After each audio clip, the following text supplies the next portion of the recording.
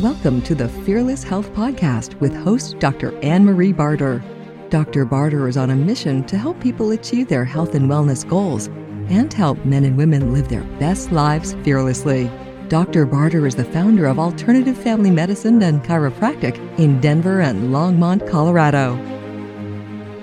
Sarah, thank you so much for being on today. I'm so excited to have you and talk all things infertility. Yeah, thanks for having me. Excited to be here. Awesome. So I am curious what got you into being a fertility coach. What's your story?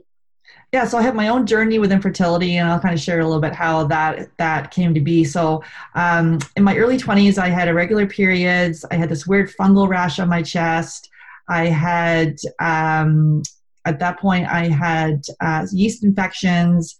And I was always joked in my early 20s, I was having menopausal hot flashes because I was in HR at the time. I thought that was kind of funny, but turns out that I was. So I went off. So I had this plan of getting married at 25 and having my kids at 28. So I still had those irregular cycles, and I had acne as well. And then, so the first line of defense is to be put on the birth control pill. So I was put on the birth control pill and, regulated my cycle, but in a non-natural way.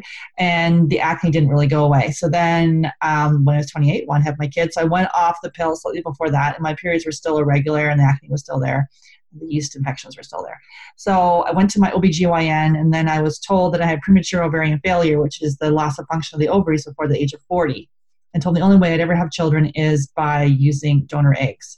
I remember her reaching up on her shelf, grabbing the IVF brochure, saying, off you go. And I didn't take any time to connect any of those other symptoms. And I went straight to the fertility clinic, got on a list for donor eggs. This is 18 years ago. My daughter is just turned 18. So when you said donor eggs, people are like, I don't even know what you're talking about. Now we've got embryo adoption, embryo donation, and a whole host of things going on with the fertility clinic industry. And so, we went on to list for donor eggs, and we're lucky enough on the first fresh transfer to have our daughter. And then a year after that, we had 2 embryos left over, wanted to have my kids close together, and went back in. I was super stressed because I had this, this mission to have them close together, and that didn't work. So went on a list for a separate donor, and then we're lucky enough on the first fresh transfer to have my son, and he's 15. And so then fast forward, after I had my daughter, I remember having 9 colds. Every cold went to a sinus infection. I thought it was a great idea to take antibiotics for every cold. Not a great idea. I completely destroyed my beneficial gut bacteria. I started getting chronic sinusitis, chronic bladder infections, peeing blood, became allergic to all the antibiotics. Thought I had fleas at one point. It was high from the antibiotics. Yeah, it was fun. And then I had vertigo, toenail infections, dandruff.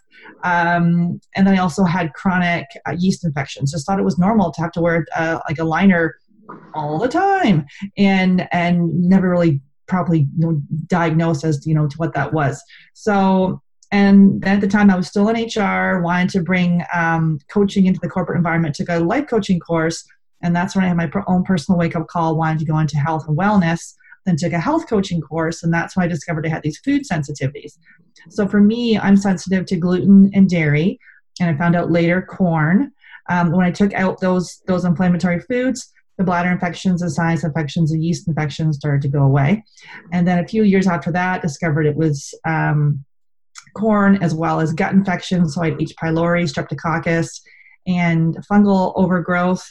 So worked on that. And it's not just about the diet and the gut infections, worked on the lifestyle and really slowing down. I didn't discover this till I was 40, fully in menopause. So it was too late for me.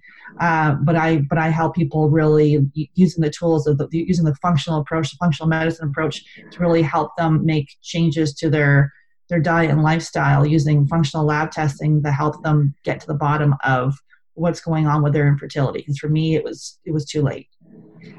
Wow, that is quite a story. And I mean, honestly, it sounds like you walked into the fertility clinic, you were not given any options other than IVF. Was there anything that you knew outside of the realm that would have helped? I mean, clearly now you're in the functional medicine realm, and you know that actually creates fertility.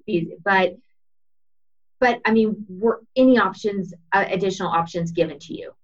No, I was literally given, from my OBGYN, was given that brochure to the fertility clinic. I didn't even get a second opinion for the premature ovarian failure. I was like, okay, my FSH was in the 90s. I have regular cycles a couple of times a year.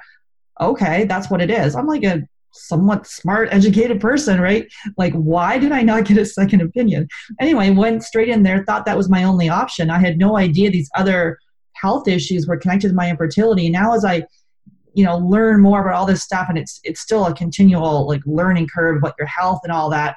But really looking back, I had these dark circles under my eyes when I was 12, which is indicative of food sensitivity. For me, was it gluten all along?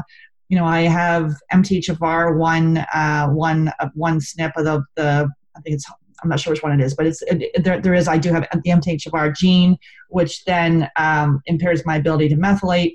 So was the fact that I was, we were raised in a house that was in a forest. It was a cedar house. It was regularly infested with ants, and we always sprayed the house. I have infertility. My brother has blood cancer. My dog died of cancer at 10. The fact that I was inhaling all those environmental toxins, then the tipping point was the fact that for POF, the first line of defense is to go on birth control. I was on it for 10 years, plus HRT to that tipped the point for food sensitivities, gut infections, all the other host of things that I'm still freaking dealing with. We'll never know. Mm-hmm. I mean, I definitely think the environmental toxins contribute to, genetic SNPs, aka MTHFR, and everything else. We know that environmental toxins are rampant, especially if they're spray, and that we know that a lot of the things in those sprays are carcinogenic. So that's right. And clearly, yes. So, what do you think of birth control now? Because at this point, a lot of women, they come in with endometriosis, PCOS, they're given birth control. So what's your thought on that as a first line of defense, or the only line of defense really in some of these conditions? To me, it's a Band-Aid approach. And a lot of times, so I speak to women all the time, everyone comes to me and they typically find the functional approach last. They're not, like the first line of defense is you go to your OBGYN, they refer you to the RE, you go to the fertility clinic, and they're like, great, you're a great candidate for IUI or an IVF, off you go. You need to go on birth control to regulate cycles, and even before that. So everyone that comes to me has been struggling for years. And typically when I ask them if they've been on long-term hormonal birth control, and a very high percentage of people struggle with infertility, have been, the ones that I've talked to, hundreds of people,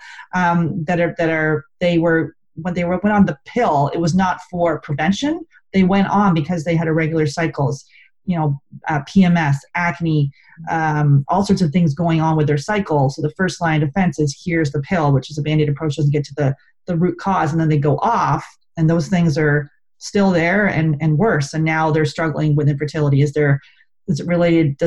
Because basically the pill will then impact your ability to absorb nutrients. You can eat this. We see it all the time. People eating organic, nutrient dense, beautiful diet, no processed foods, but then they're well fed but malnourished, so it's not being able to absorb it. And we do a hair tissue mineral analysis test to be able to see, oh wait, yeah, these things are off. And then also the pill predisposing you to those food sensitivities and gut infections. So we see this all the time with people that we're working with. There's food sensitivities and gut infections, and no one would think. Most people aren't thinking when they have infertility, they have a food sensitivity or a gut infection. Mm-hmm. Yeah. And so ultimately, if somebody comes in to see you, how are you identifying these things? Like, what's your approach if someone comes in and they say, you know what, my doctor told me I'm infertile, which is a terrible thing to say to somebody because that they're pretty devastated at that point. But what's your approach with these women as they come in? Yeah, so basically, as I say, most people have gone through multiple failed IVFs, like the emotional heartache associated with that, and financial cost as well. As I've sharing this information on my podcast, people are starting to come before they go down that road, but most people are coming after. So really, we start people off by doing the elimination diet, and we're coaching couples. In the beginning, I was just coaching women, even though it is female factor infertility that we primarily deal with: unexplained, low AMH, undiminished ovarian reserve, POI, and POF because of my story. Those are the ones we're mainly dealing with. Can you define those terms? Because I don't think a lot of folks know what those are. Oh yeah, so premature ovarian failure, which is what I had. So the loss of the function of the ovaries before age 40, and now they're calling it premature ovarian insufficiency. So it's the same thing. Basically being told, and so for me, I was diagnosed at 28, and most people that I speak to, they're diagnosed in like the late 20s, early 30s, and sometimes it is a true diagnosis of POF, that all your hormones are flatlined, and it is true POF. Other times we're seeing that people's estrogen is fine. It could have estrogen dominance, and maybe their progesterone is low and their testosterone is low, and so we're doing the Dutch test to see what's happening with your hormones. And in a conventional approach, it would be like treat the numbers, where our first thing is not like, oh, bioidentical hormones. We dig into, well, why? Like, why is that off? And why do so many people coming to us have thyroid dysfunction? Mm-hmm. So to back it up, so basically we start off by doing the elimination diet. So we have people, both partners, and even though it's female factor infertility, the man's over there saying my sperm is fine, everything's great.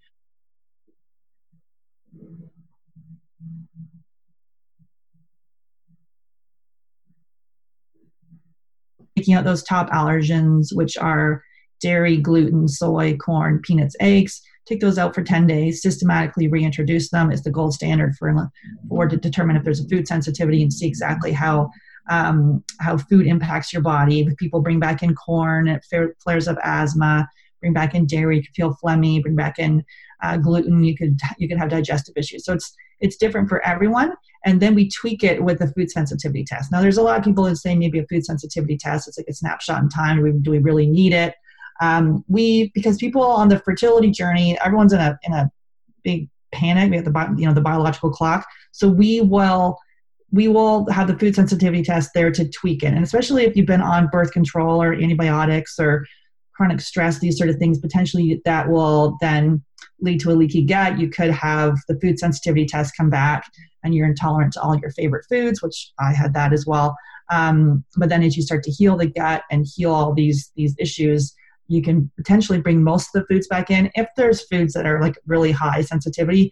And we are seeing with the people that we're working with, it's a high sensitivity to gluten. So not celiac disease, but non-celiac gluten sensitivity. So, and that's not necessarily showing up on the food sensitivity test. So we'll use a LEAP MRT test, or we're now digging into the Zoomer bundles. So there's a Zoomer wheat, Zoomer corn, Zoomer dairy. You can really drill down.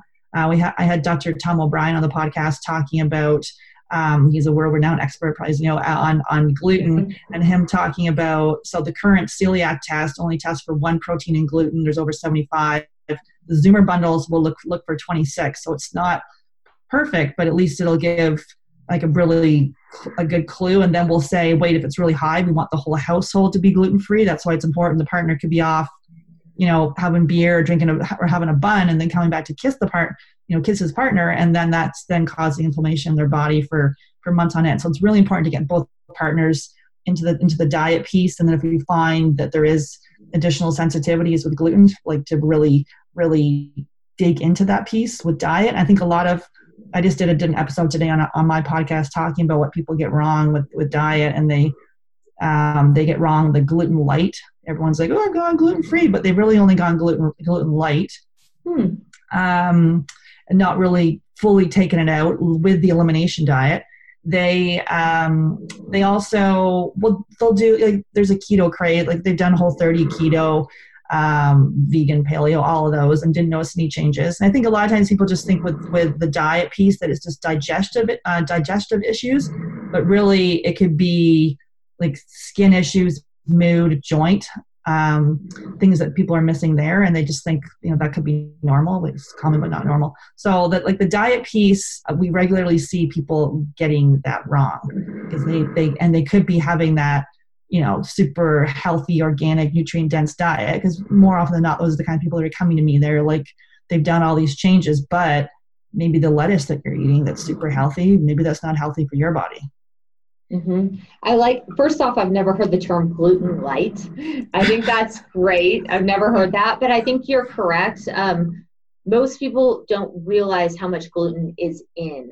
And I mean, I think once you've made this, I didn't realize this, but when you've made this a lifestyle, I've been doing pretty much gluten-free for about 20 years, and I started like paleo when it was a low fat craze. And so that was really awkward to be sitting down with like a plate, like a steak during the low fat craze. Yeah. And, there were no gluten-free foods. So I learned to eat pretty much doing paleo initially that way, right? When I had to do my elimination diet for a very long time because I was sick.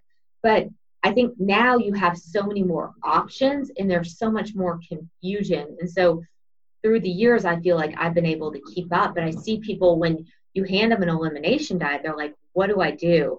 Yeah. And I love another piece that you said that I think is so important when you talked about the diets, the ketos, the paleos, that people are getting these wrong, and that everybody, these diets, when you're running these tests, it's individualized for each person.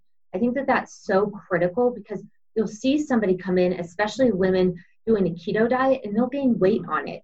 And it's maybe because they're eating lots of squash and lots of these vegetables that are actually not included in the traditional keto diet. So maybe they're not doing it correctly. Maybe the diet doesn't really work for their body, whatever it is. But there's no diet that's right for everybody. It just doesn't work that way. So I just think that those things are so important, and just really getting to the root of what is causing the infertility. But you said something interesting, which I 100% agree with. You said there's a lot of thyroid issues. Do you want to go into that a little bit with infertility? Yeah, we see this very regularly, either undiagnosed hypothyroidism. So people are saying, first of all, so undiagnosed, they don't even know that the TSH, so basically for functional, liking it below 2 or 1.5. So they're just looking at the TSH, and maybe there's this 5 or in the 4s, and they're like, oh, it's fine. So that being missed, and then not looking at the full panel.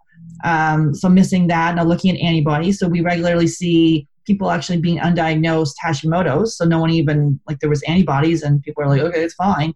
And nothing was really done. And then why you're dealing with repeat miscarriage or unexplained infertility, well, that's not unexplained infertility if you have an autoimmune disease. So we see that. Or then the subclinical hypothyroidism. So it's not actually a thyroid. It's maybe the gut, there's an issue going on in the gut, or there's food sensitivities, other issues going on that then the thyroid has gone off. So the T3 or T4 is off. So so it's a really important, we always look at the full panel. Mm-hmm. Yeah. For the thyroid markers, just to see. I mean, and I think for women especially, it is just off the charts. Almost every time I personally see a high TSH, Hashimoto's is following. And even if the TSH is normal, a lot of times there's Hashimoto's. Completely normal, not even like functionally normal, not even quote unquote like in the reference range. And one other important point I really love that you made too is men and women need to both be on this diet. And do you think that that's really important? I mean, I think it's best that both parents have high mineral status, high nutrition status, because, the baby is, the sperm and the egg are made 4 months in advance before conception. So, I mean, do you really coach your clients in that regard? Absolutely. Yeah. At the beginning, I was just coaching women, and then there'd be even, infertility impacts all aspects of your life, your relationship, your career, your joy, your social life. And then just coaching women, you're missing the whole connection with the partner. Maybe the partner thinks that, this is stereotypically, but maybe he thinks that he has to be strong for her, that he can't really, obviously he's equally hurting. He wants to have his child as well. So he's sometimes doesn't even know what he can do. Maybe he's just taking multivitamins, or he's being very supportive, but he's like, what else can I do? And so bringing them together, sometimes they're having conversations that they've never even talked about before. They'd be like, oh, I didn't know you felt that way. So the emotional side of this is really key. And then from a physical standpoint, we're looking at it. We're doing a blood chemistry review, not to diagnose, but to educate, to really see, what's been missed on his blood chem. Even though if he says his sperm is normal, is there something been missed that way? And then we can recommend functional testing if we see something is off. And we regularly see infections being passed back and forth. So H. pylori being passed back and forth with no symptoms, but it passed back and forth through saliva. So we see that quite a lot with partners, and that would be missed if the testing wasn't done, and we'd be able to see the blood chem review to see, oh wait, there's issues with infection. So we're seeing that, but the emotional side of having both partners together, because it's women that always reach out to me. They're the ones doing all this research, doing all the work, all these changes to their diet, and potentially the partner doesn't really know what to do. Mm-hmm. So you're seeing a lot of H. pylori infections. Are you seeing other infections quite a bit? You said gut infections. In your story, you had candida. Like, what are you generally seeing in the infection realm? Yeah, and the infection, so as we say, we do a lot of people with POI and POF and low AMH. So basically, those are the kind of ones where people have been told it's donor eggs for you. It's nothing's going to work, and we've helped people get pregnant naturally after 3 or 4 months. So with those, we see people with like parasites, and you can get a parasite inside of North America. I don't need to travel. Parasites, bacterial overgrowth, fungal issues, the H. pylori, we see that regularly. So we've had people with 9 different infections, so there's typically something going on in the gut. And so we use the GI map. That's where we see that if there's gluten sensitivity in there, that the anti-gliadin, we actually see that one in there. If that's high, then it's an indicator of high gluten sensitivity. So to making sure that to really be very diligent about gluten and your medication and your personal care, and like you be exposed in a whole bunch of places, becoming a really detective to make sure you are being gluten free, because you could be getting gluten somewhere in something that you're doing. You've got gluten. How long does it take you to reverse, kind of a middle of the road infertility case? It is so different, because people come in and they would say, oh, it's unexplained infertility, or it's low AMH. So like it really depends. Like we've had someone with, like, she had an AMH of 0.09, which is basically like the lowest you can get, like low. Even though AMH though is only the indicator of how well you'll do with IV.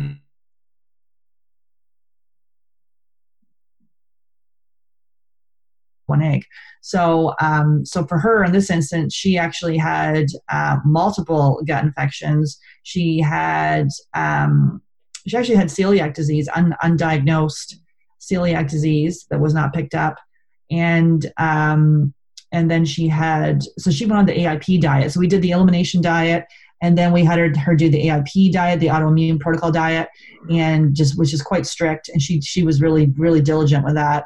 And we addressed the gut infections, and 4 months later she was pregnant naturally. So she just had her little boy in September. So yeah. Mm-hmm. That's great. So when I'm doing a protocol, I tell people not to get pregnant. Do you do the same thing, or do you just because you really want to clean everything out? Yeah, and it is hard, right? Get pregnant. Yeah, sometimes, yeah. So, but like it is hard though, right? Because when we're doing a protocol, the herbs or the supplements we're using are contraindicated in pregnancy. So we say we want you to not try during this time, right? Mm-hmm. So if you do happen to get pregnant, then we can. There's only a couple supplements that we'd recommend, but yeah, and that can be hard for people actually when they come in, because our program is 6 months, and we're like, okay, this is what we're going to find. If we find something we don't want you to try, and everyone's in a panic, like 28 or 38, everyone's in a panic to expand their family, and that could feel like 3 months could feel like a long, long time. But in the grand scheme of things, of your pregnancy, your postpartum health, the health of your children. Like my postpartum health was horrible. I had, looking back, it was like postpartum rage. I was not crying in the corner. I wanted to kick the crap out of the corner. I was just like, I'm so pissed off. And then the health of my children. So both my kids have food sensitivities. So keeping teenagers and young kids off gluten and dairy is a nightmare. And so I didn't fix any of this stuff until later. So those things kind of came home to roost. So to me, it's like taking this time now and really working on your preconception health, because you could go to the fertility clinic and it could work, but you haven't addressed, like, if we're all meant to be able to conceive, well, why is it not working for you? And going there, it's just not addressing the root cause. Mm-hmm. Yeah. I mean, I always think the first thing to go away and the last thing to come back is the ability to conceive, because it's not something that we need for our own health as women. Right. And so that's the first thing to go when we're trying to deal with something else in our body. Right. I mean, I think that's the bottom line. And I don't know what you've seen with IVF treatments, but I've noticed that women seem to have a higher chance of being manic postpartum or depressed postpartum. I don't know if you've seen that in your practice or if you've noticed that. Yeah, because people we're working with, and they all have a really good postpartum. So, yeah, like people like postpartum anxiety, postpartum depression, all of that is because like what was missed beforehand that as you're saying, the body wants to survive, not procreate, and we're pushing it towards pumping it full of drugs, and we don't know the impact of the drugs on the mother. There's research saying linked to cancer. We don't really know the impact of the drugs on children, again, cancer and other health issues. It's all kind of preliminary. There was a documentary. I interviewed the woman that was in this documentary, Kathleen DiChiara, her documentary Secret Ingredients, and in there, her and her family had 21 chronic diseases. They went organic and non-GMO, and they were able to heal. And in there was a woman that had repeat miscarriage, and they were talking about fertility. So she was able to give birth after making these changes. But in the fertility industry, in 1985, there was 44 clinics. In 2015, there's 440 in the U.S. Like, what is going on? Like, this is like a multi-billion-dollar, trillion-dollar business. And why are all these clinics? Like, what is happening? You see our food supply. We're in the middle of a huge food experiment, and it's impacting. It was 60-40 female factor, male factor. Now we're seeing more 50-50. 1 in 8 in the U.S., 1 in 6 in Canada are struggling with infertility. So, this is like, it's like the Handmaid's Tale, like the dystopian kind of whole thing where, wait a minute, our food is we're in the middle of a huge food experiment and is impacting our fertility, and we're just pumping drugs at it. And like, let's just back this whole thing up. How much does IVF therapy cost? Do you know, like a ballpark? Yeah, so basically it takes an average of 3 cycles at a cost of $60,000. So most people think it's like, because it takes an average of 3 cycles for it to work. So $60K. Now the functional approach obviously is an investment, but is nowhere near $60K. And IVF doesn't get to the bottom of why it's not working in the first place. So for me, 10 years later at the age of 40, my health just took a complete nosedive, and I had to eventually deal with it. So you'll eventually have to deal with it, and either it comes in the form of an autoimmune disease or something, because you haven't addressed what was going on in the first place. I mean, as a general rule, even if Hashimoto's is at the underlying cause of it, I think people are saying, they used to say 60% of thyroid cases were autoimmune. Now I'm hearing like 80 to 90% of all thyroid cases are autoimmune. Yeah. And I think that 80% of people have a silent autoimmunity. So, you're going to have to pay the piper sometime. And you might as well make the investment sooner, because it's going to be much faster if you're in your 20s or your 30s versus if you're in your 60s, is the honest truth. Yeah. Just our bodies heal so much better and so much faster. So what would you say to somebody that's just really on the fence, and they are like looking down the barrel, and they're like, we could look at this medical treatment, or we could potentially take a functional approach. I don't know what's better. I feel like maybe the IVF is more researched. What would your comment be to that? To me, it's interesting with the functional approach or the natural approach. People, all of a sudden we become these researchers. Oh, we got to research everything, Mm-hmm. And then when we go to the doctor, and the first thing they do is they give us a pill, and we just take it. We don't research it, and there's all these side effects. So the functional approach is digging into why. To me, it's like, with a functional approach, you either feel it or you don't. So I'm not here to convince you. Like, if what I've been saying, we've been talking about the last little while, if you're like, oh damn, that makes sense. That sounds like something I'd like to explore. Like if it doesn't make sense to you, you won't be able to do it, because you have to be able to make diet and lifestyle changes. You have to be open. I've had people I've coached, and they're like, this is crap. And it was crap for them because they didn't do any of the work. So we will coach you. And that's why our program is coaching you to help get out of your own way. If you could do it by yourself, you already would have done it. So helping, like, the life coaching side of this is equally as important. The mental emotional side, as all the testing and all of that. But really, like, if you're trying to choose between IVF is a huge investment that's not going to get to the bottom of why it's not working in the first place, and may impact Like if you don't want to think about yourself, at least think about your kids. Like I've got these kids with food sensitivities, autism's on the rise. Like I don't know, like what is being missed here, that we are pumping our bodies full of drugs and we think that is, it's an expensive magic pill, like, because it can work, but eventually this stuff comes home. And if you haven't really figured out that you can have a really bad postpartum period, and maybe you're not even able to even look after your child because you're in such either a dark hole, or, you may not be feeling well. So, but again, it's very personal. You have to me, if you're listening to this podcast right now, you're open to it and you're ready to make changes. You've found the functional side of things. So it is to dig further. But most people are like, what? They only think the only way to do this is to go to the clinic. So in any of your clients that you have seen prior to, helping them, coaching them through, have any of the moms had a baby that was diagnosed autistic? No, we haven't had that. So, but yeah, it's interesting just with my kids being in school and a lot of friends that are teachers, like the amount of like children with autism obviously has gone through the roof, right? And so that documentary I talked to you about, Secret Ingredients, with Kathleen DiChiara, which is every time I see the trailer, I cry every time, because her son was diagnosed with autism at 2. They said he would never do anything. He was basically going to be, anyway, she managed to recover him. He's 16 and he's perfect. And we all know that's hogwash, right? So that, that you can fix health conditions. You can fix things. Things can be fixed, or things can be made better, like autism. It's not something that you have to live with. Exactly. So I think that's really important. What are a couple of things that you do every day to keep yourself healthy?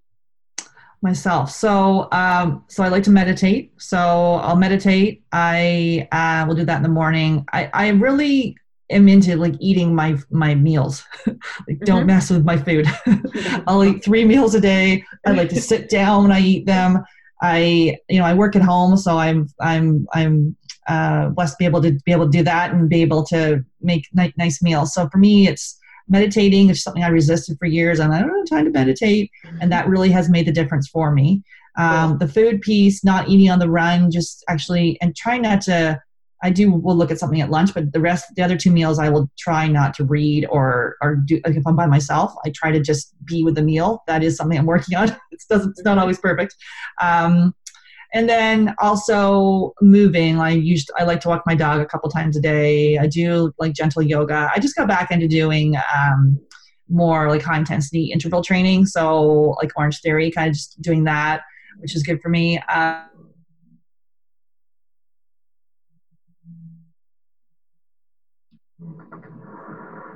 I don't know. I do things that make me like feel good. So for me, it's moving, eating nice foods, and hanging out with like-minded, fun people. Yeah, I think that's really important. Just to be happy and to be balanced in your life. I think that's awesome. And any tips that you would give somebody just struggling right now with infertility? So first of all, depending on where they are, so if they've just been diagnosed, then you can dig into like looking at the diet piece, and at a minimum going organic and non-GMO, and then you can do the elimination diet with you and your partner. If you've been through like a couple failed IUIs or IVFs, I would recommend digging into the mindset side of things. So we run mindfulness fertilities program a couple times a year. So looking at meditation, looking at like beginning a journal, or looking at your mindset to see what's going on here, and even just doing like a couple minutes of breathing a day can be really helpful. Or mindfulness, bring that into your routine, either mindful eating, mindful hand washing, mindful shower, like those really simple tactics and then when you feel. And there's you're in 2 camps. You're either saying, I'm totally not stressed, I'm fine. So that was me. I'm not stressed, I'm great. So to look into that, because going through infertility is very stressful in itself. So if you're saying you're not stressed, maybe to get honest about that a little more. Or you're super stressed and overwhelmed, and being able to like take a few steps back, and a lot of it is like self-care, like making sure you're getting your sleep, like prioritizing sleep, getting a sleep routine, and then really like setting boundaries. And especially there's a lot of triggers around infertility, so being able to, if you can tell a select few of, this is how I want you to handle a baby announcement or a shower invite, this is how I want you to handle it. And then if people are asking you when you're having kids thing, have a response prepared, because it can be, people are just, it's like talking about the weather. It's like small talk, and people say, when are you having kids, or do you have kids? And then that it can be a real trigger for people that are dealing with infertility. So very, very painful. So yeah, depending on where you are, I would dig into self-care. If you've had a couple failed cycles, if you've just been diagnosed, I would look at the diet first. Yeah, I think you made such a great point about when are you having kids, or are you getting a little old for kids, or is your window running out, or whatever is said there. I just feel so bad for women that take that in, because they feel so much more pressure, and in that clock that's ticking, quote unquote, just makes them feel so much more pressure. And we all know that that's definitely going to interfere with being pregnant. Yeah, so that was just so great, so helpful today. So where can people find you if they want to get in touch with you? Yeah, totally. So they can find me on the Get Pregnant Naturally podcast. It's on iTunes and Spotify. And I offer a free fertility diet challenge. So they can go to Fertility Diet Freebie, FREEBIE.com. And then there's 3 days of fertility recipes, all anti-inflammatory foods. Awesome. Thank you so much for being here. Yeah, thanks for having me. Thank you so much for listening. If you enjoyed learning with us today, please give us a 5-star review, comment, like, and share our podcast with your friends and family. As always, if you'd like to learn more information about today's guest, please head over to fearlesshealthpodcast.com for links to their site and other educational resources.